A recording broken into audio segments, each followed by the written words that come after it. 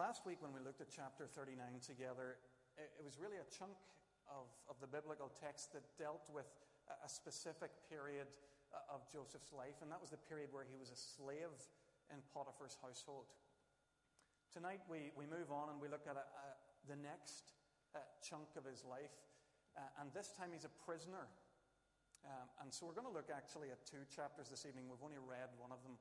We'll look at chapters 40 and 41, the passage that deals with the time of Joseph being imprisoned in Egypt. At the beginning of chapter 40, just to give you some idea of what's going on in Joseph's life, he's been in slavery and then in prison for over 10 years at this point, somewhere between 10 and 11 years. Now, you can work that out from the biblical text. We know that when he was kidnapped and sold into slavery, in chapter 37, we're told that he was 17 years old. When he's finally released from prison, we're told in chapter 41 that he was 30 years old.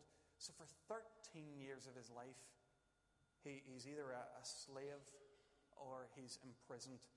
And at the start of chapter 40, we can guess that he's about 10 years, or somewhere between 10 and 11 years of slavery and imprisonment.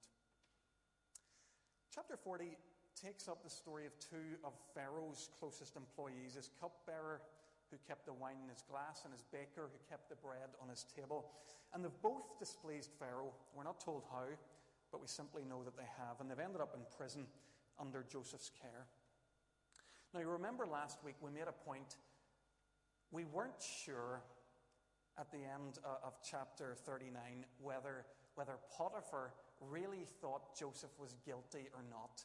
In fact, we suspected that maybe he didn't think Joseph was guilty of sexual assault on his wife after all. And I think there's another hint in this chapter, because we notice in verse 4 of chapter 40 that the captain of the guard, now that's Potiphar, or presumably still Potiphar, he's giving Joseph responsibility over some of the most important prisoners.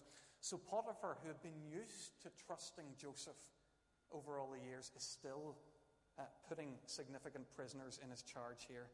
He's continuing to trust Joseph. So I think it's another glimpse that even Potiphar doesn't suspect Joseph in all that's gone on.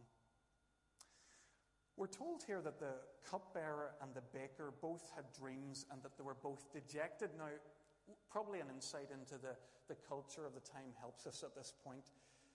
In Egypt, it was taken for granted that dreams had a predictive quality. So if you had a dream, you absolutely needed to know the meaning of it, because your future depended on the outcome. So there was a whole industry in Egypt built around the interpretation of dreams. There was always an expert on hand to interpret your dream for you. Now, the problem for these guys is that they're locked away in prison, and presumably they don't have access to the kind of people who can interpret their dreams. That's what's getting them down. It struck me that this simple interaction with these two Egyptian prisoners, it reveals just another wee bit to us of the character of Joseph that God is forming at this point. Joseph saw that they were both dejected. Now, at a point in his life where he could easily have been feeling sorry for himself, where he could have been thinking, stuff everybody else, I have enough on my own plate, my own life's hard enough. Somehow he sees through all of that to the heartache on the faces of these men. And it seems to me that in that regard again, Joseph is a model and a type of our Saviour, Jesus Christ. Think of the gospel accounts of Jesus. Time and time again, they tell us of occasions where Jesus saw suffering people and had compassion on them.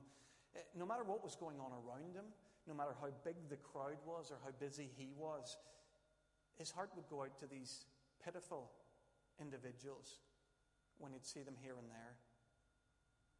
He saw them like sheep without a shepherd. And it struck me that as followers of Jesus Christ, we're to model this aspect of Jesus' character. We can't be too busy, too preoccupied with ourselves or even our church projects to miss those people who need our help, our love and our care. We need to develop that sensitivity to the hurts of family members, of friends, of colleagues, and of neighbours. I think that's a lovely quality that we see here just in passing with Joseph in prison.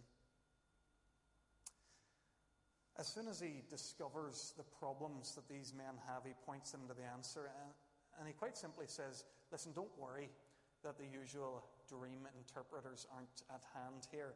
God interprets dreams. Tell me, and I'll interpret your dreams for you. So here we have Joseph. Remember, he's previously a dreamer. Remember, in the narrative, we're introduced to him as somebody who dreams dreams. But now, all of a sudden, he's become an interpreter of dreams. And all of that not in his own strength. Very naturally and very quickly, he deflects attention from himself and he says, God is the one who interprets dreams. He refuses to take credit for anything that God is doing through him. Now, we don't need to dwell too long on the content of the cupbearers and the baker's dreams, or even on the interpretation that Joseph offered. Both men's dreams regarded their future. The cupbearers spoke of his restoration back into his position in Pharaoh's court, and the bakers of his impending doom. Joseph spoke, and I want you to notice this. He spoke to both of these men honestly and clearly and even-handedly of their fate. Maybe it's because I'm a preacher that I was struck with Joseph's integrity at this point. He was willing to speak the bad news every bit as well as the good news. As well as giving God's word to the cupbearer in words that he would hear as good news, he was willing to speak God's word to the baker in terms that clearly wouldn't be heard as good news. Joseph gave the interpretation to the baker when he knew the message had no feel-good factor. He knew that the message wouldn't make him popular with the baker, but he spoke God's words simply and clearly because they were true.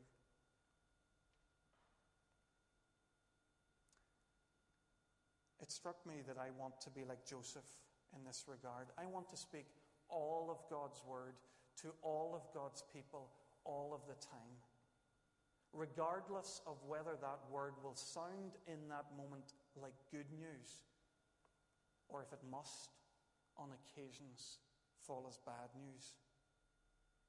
Friends, some aspects of God's word must sound as bad news. The Bible teaches clearly, for example, that all have sinned, everyone without exception. If we're not taking that seriously, then that's going to come as bad news when we hear it. God's word goes on and tells us that God can't look at our sin. In fact, his wrath falls on human sin. Friends, that's bad news. And God's judgment is on all who carry their own sin. They're destined for eternal death. That's what the Bible teaches. And it's bad, bad news. Friends, as the one who's charged with bringing you God's word in this place, I need to bring you that kind of news. If I don't do that, then I'm unfaithful to God's word. And quite frankly, I'm a rubbish minister of the gospel. I let you down.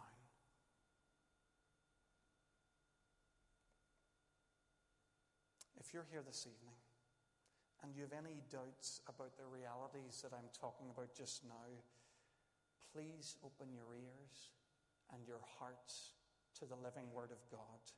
If you're not yet in Christ, if you haven't experienced the forgiveness that only Jesus Christ can give, then you are in great danger.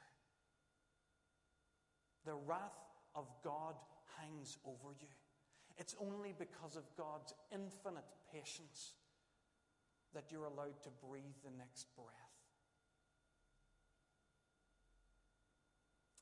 Friends, I've said that I want to preach the bad news as well as the good. Well, I absolutely love to preach the good news of the gospel. We have talked here about the bad news. Let me remind you of the good. For as much as it's true that every single one of us are sinners, the wonderful news about that is that it puts us exactly in the place where we can know God's salvation. Why did Jesus come? Jesus came into the world to save sinners. If we're in that club, then he came for us. And that, friends, is good news. We know and we've said that our sin incurs God's wrath, but we know too that we can be forgiven if only we confess our sins and come in the name of Jesus. And we know that the judgment of God is eternal death on all who still carry their own sin. But we know also, don't we, that the gift of God is eternal life in Jesus Christ our Lord. Folks, that's the good news. That's the glorious news of the gospel. And in the end, it struck me that the bad news is only ever a prelude to the good news. The bad news is only ever the dark context where the light of the glory of the gospel is fully seen. What a privilege I have to stand before you week by week and to preach God's word and the glory of the gospel to you. If you ever want to talk to me about these things, about the realities of sin and salvation and forgiveness, please come and do that at any time. Tap me on the shoulder as you leave a service. Phone me, email me. I'd be only too glad to share with you the good news of the gospel of Jesus.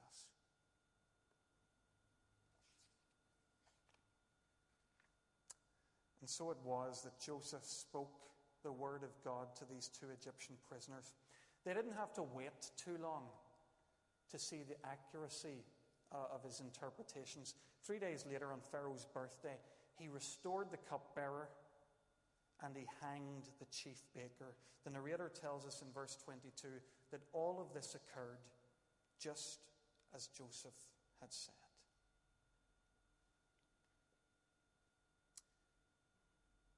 If you reflect on this incident, it's a wonderful moment again for Joseph. He's shown himself to be a man of God.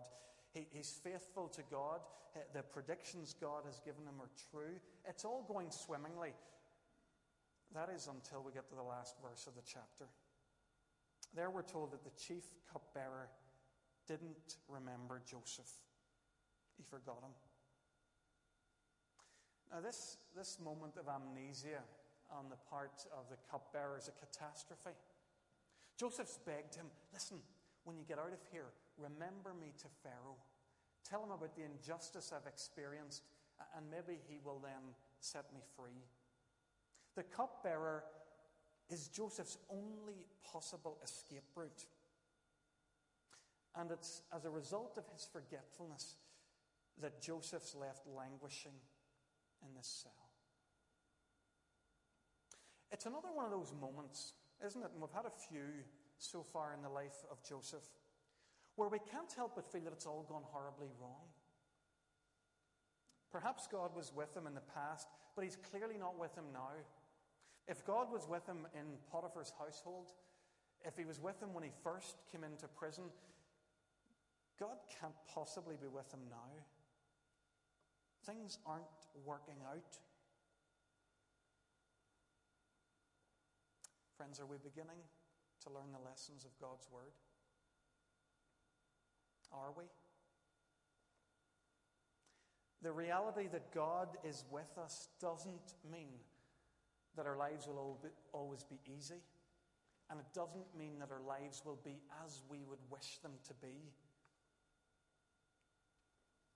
Is your work life difficult just now? In a congregation of this size, I can only imagine that for a number of us, that's a reality. That doesn't mean that God isn't with you. Is your home life and your family life putting you under strain that you feel like you can't bear for much longer?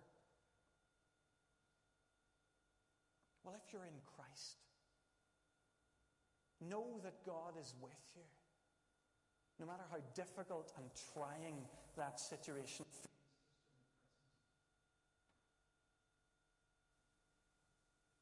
Joseph would gladly have left his cell hot on the heels of the cupbearer, but it wasn't to be. It wasn't the right time. It wasn't God's time. When we move into chapter 41, we learn that it'll be a full 2 years before Joseph will be called out of his prison cell. Think of that, 2 years.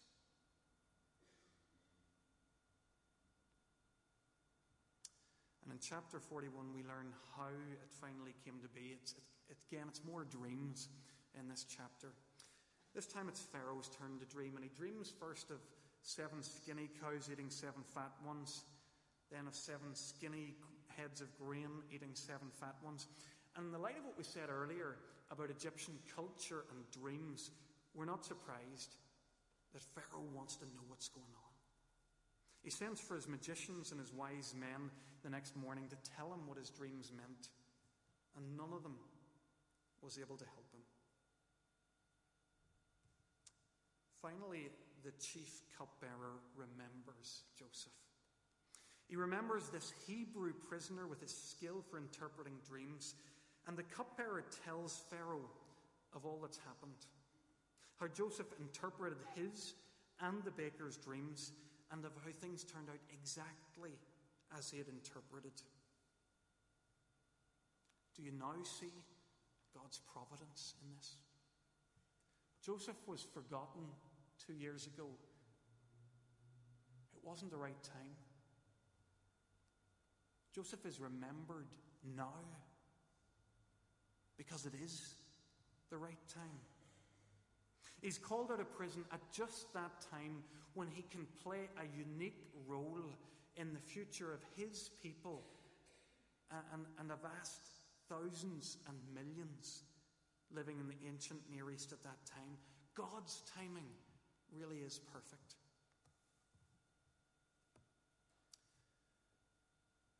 Maybe you're waiting for something to happen in your life just now.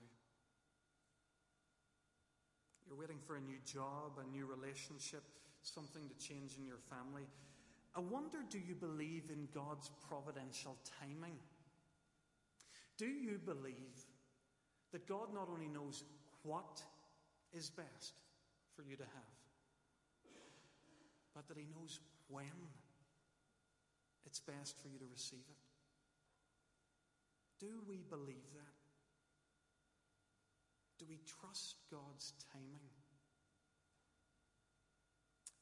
Joseph is called from his prison cell at precisely the right time. This is our first encounter with Pharaoh. Pharaoh is one of the most important and powerful men on the planet at this moment. In his empire, he's treated as a god. So Joseph can't come before him smelling of prison. He needs to be shaven in the head, shaven in the face. That was the Egyptian way. He's washed, he's perfumed, he's clothed in a manner fit to stand before Pharaoh. It's an incredible situation, really. Here we have the great Pharaoh with all the intellectual resources of Egypt and all the magicians' knowledge available to him. And he asks a foreign prisoner for help. He says, I've had a dream. No one can interpret it. But I've heard it said of you that when you hear a dream, you can interpret it. The spotlight falls on Joseph. Picture yourself in Joseph's position for just a moment. How flattering is this? How incredibly gratifying. A world superpower calls you so that he might ask your help. You'd want to make the most of that opportunity, wouldn't you? You'd want to be like one of those candidates on Alan Sugar's The Apprentice. You'd want to make sure that you grasp the opportunity, that you show what you can do, so that when Pharaoh's next cabinet reshuffle comes along, so that you're featuring in a position of power in Egypt. Steady, Joseph. You don't want to bottle this. Make the most of this.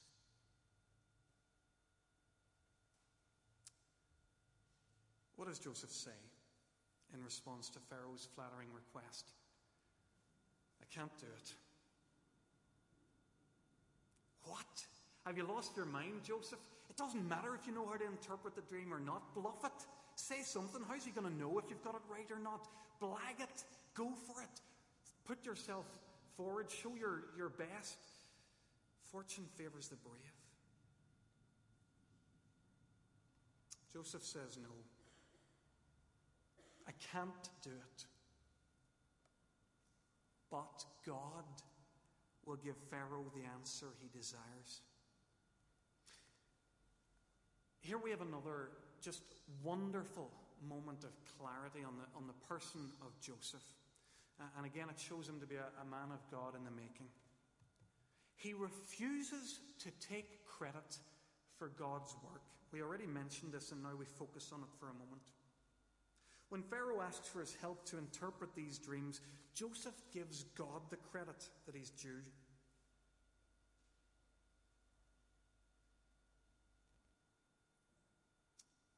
I think this is something we need to be careful of in our church life. Maybe particularly as leaders in the church. Do we know how to give God his due? Or do we allow human adulation and recognition to sit too easily on our own shoulders? It's a dangerous thing, God's word teaches, to take praise and glory for ourselves that rightly belongs to God. I was reading recently in Acts 12, and I saw a very stark warning there. On this particular occasion, Herod Agrippa, we're told that he was wearing royal robes. He sat on his throne and he delivered a public address to his people. They shouted, "This is the voice of a God, not a man." And we're told in verse 23, immediately, because Herod did not give praise to God, the angel of the Lord struck him down, and he died.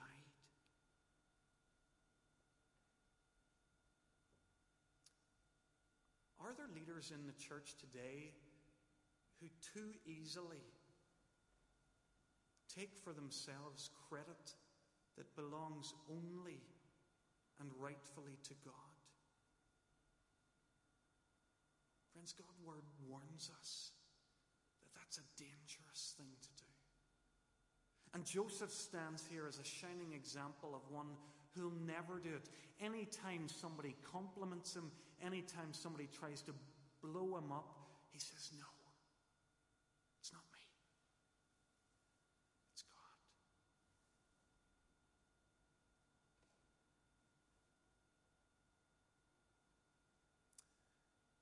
Only after Joseph has made it clear in whose power he acts, he listens as Pharaoh recounts the content of his dreams, and he listens to Pharaoh tell of the inability of his dream advisors to shed any light on the matter. And then Joseph gives his interpretation. He says, the dreams of Pharaoh are one and the same. God has revealed to Pharaoh what he's about to do. 7 years of great abundance are coming throughout the land of Egypt, but 7 years of famine will follow them. The reason the dream was given to Pharaoh in two forms is that the matter has been firmly decided by God, and God will do it soon. We've got to picture this. It's dramatic in the extreme. Here's a Hebrew slave prisoner, someone who by rights Pharaoh should not even take any notice of. And he stands before Pharaoh, whose people think him a god, and he says, "This is what my God is about to do." And Joseph doesn't leave it at that. Because he's entirely convinced of what God's about to do, these predictions given in this dream to Pharaoh, he goes ahead and he gives Pharaoh policy advice. Tells him how he should deal with this impending surplus and famine. He says, appoint a viceroy, appoint local overseers, get a national rationing system up and running. So at this point, Joseph provides Pharaoh not only with supernatural interpretation of his dreams, but also a wisdom, a God-given and God-enhanced wisdom for the good of those around him. I want to stop here for a moment, because when I take these two chapters together and I see Joseph's willingness to give guidance first to the cupbearer, the baker, and now to Pharaoh, I'm left wondering, do we have anything to offer to those around us in need of guidance? Now, I recognize that there's something supernatural going on here, this ability to interpret the dreams. But I think we see in Joseph here a man who is in touch with God, who knows God's will and God's ways, and is able to share that with people around him. I wonder, do we have any of that kind of wisdom to offer to those who are lost and confused in the world around us? I believe that we should. You see, the Holy Spirit, God's Word teaches, is the only giver of true human wisdom. And when the Spirit of God is on us, we should expect over time to become wise people. That's why Paul's able to write to the believers in Ephesus, I keep asking that God may give you his spirit of wisdom. And it struck me that as this wisdom grows in us, it's another one of those areas where we grow in the likeness of Jesus. Do you remember Jesus, when he walked on the earth, he struck people in 2 or 3 significant ways. One was his power to heal. But another was in the wisdom of his teachings. You see that quite often when Jesus gives a lengthy address, the guys in the crowd nudge each other and they say, Flip, have you ever heard the like of it? Or, as it's properly written in Matthew's Gospel, where did this man get this wisdom? When the Spirit of God is on a person, the wisdom of God becomes evident in their lives. Followers of Jesus Christ should be passionate about growing in God-given wisdom. We should take the writer of Proverbs at his word. He says, wisdom is supreme, therefore get wisdom. Though it cost you all you have, get understanding.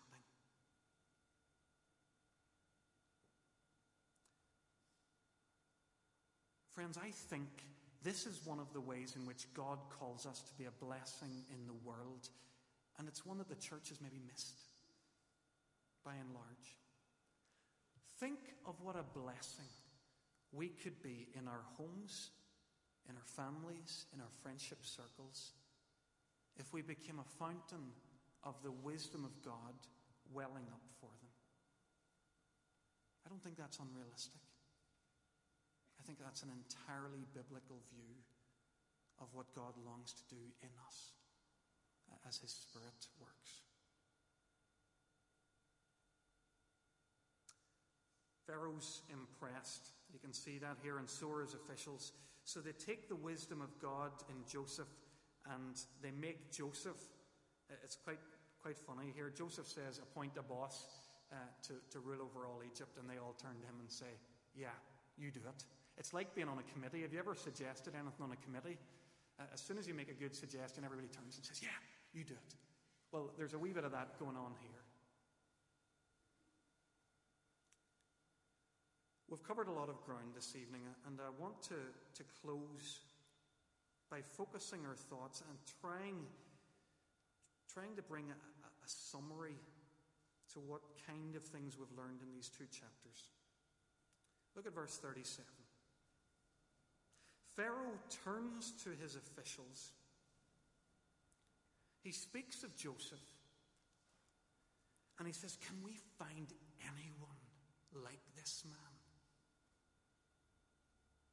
One in whom is the Spirit of God. I want to think for just a moment what it means to be a person who has or who is full of the Spirit of God. To listen to some people, you'd think that a person would have to be speaking in tongues or performing some supernatural acts to be recognized as a person who is full of the Spirit of God. And I don't doubt that sometimes God works in these ways, and I certainly don't deny that God may have been working in these ways in Joseph's life. He seems to have given him that capacity for interpretation in particular. I don't know, Joseph may have been speaking in tongues. We don't know all of that very, very clearly, but one thing we do know, and one thing the narrative does make clear: the people who came into close contact with Joseph recognized that God was with him, that the Spirit was on him. But how was that? What was it that convinced them of God's presence with this man? Well, let's reach back a couple of chapters and bring it all together. What was it for Potiphar? Was it Joseph speaking in tongues? Was it his charismatic gifting? I don't think so. I think it was the way Joseph worked in the field with integrity. It was the meticulous work he did in the kitchen. It was the reliability he showed when he was given positions of management in Potiphar's household. That spoke to Potiphar of the Spirit of God. What was it for the prison warder? Was it not that he knew that he could hand Joseph any responsibility and that he could trust him entirely with that responsibility? Was that not what led him to say, God is with him? And for Pharaoh now, yes, I'm sure he was struck by Joseph's supernatural ability to interpret his dreams, but he's also won over by Joseph's down-to-earth practical wisdom. Joseph's ability to see life for what it is and to share that with him. Take these qualities together, and I think we begin to get a picture of the Spirit-filled man or the Spirit-filled woman, one who is entirely trustworthy, full of wisdom and integrity in all their dealings. Friends, God may give us supernatural gifts, and let's be open to that. He may allow us to speak in tongues, and I don't know, maybe some of you have had that experience. But what he wants for every single one of us is that we have his Spirit in us. This Spirit who expresses himself in everyday ways, like excellent work, integrity, and wisdom. A Spirit who makes us more like Jesus. Friends, that's the Spirit that people in Egypt saw in Joseph. And it's the Spirit that God longs to place in us. Let us pray.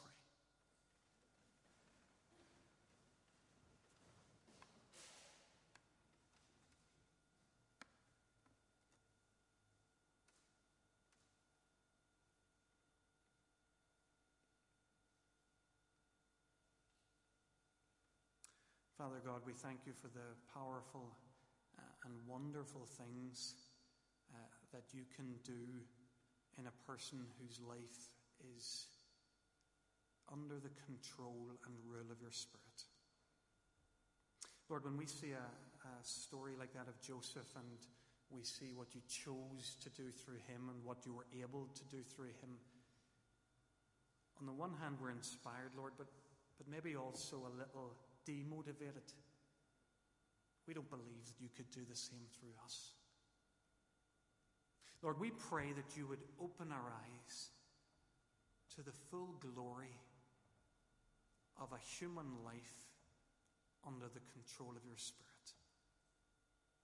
Give us a new grasp of the integrity that you long to form in us, of the reliability, of the wisdom that is our birthright as those who are filled with your Spirit. And Lord, help us now to move forward in our lives, never content with the status quo, never happy to stay as we are, but open to the deep, deep transforming work that you long to do in us. Father God, give us your Spirit. Make us more like Jesus. We pray these things for your glory and your glory alone. Amen.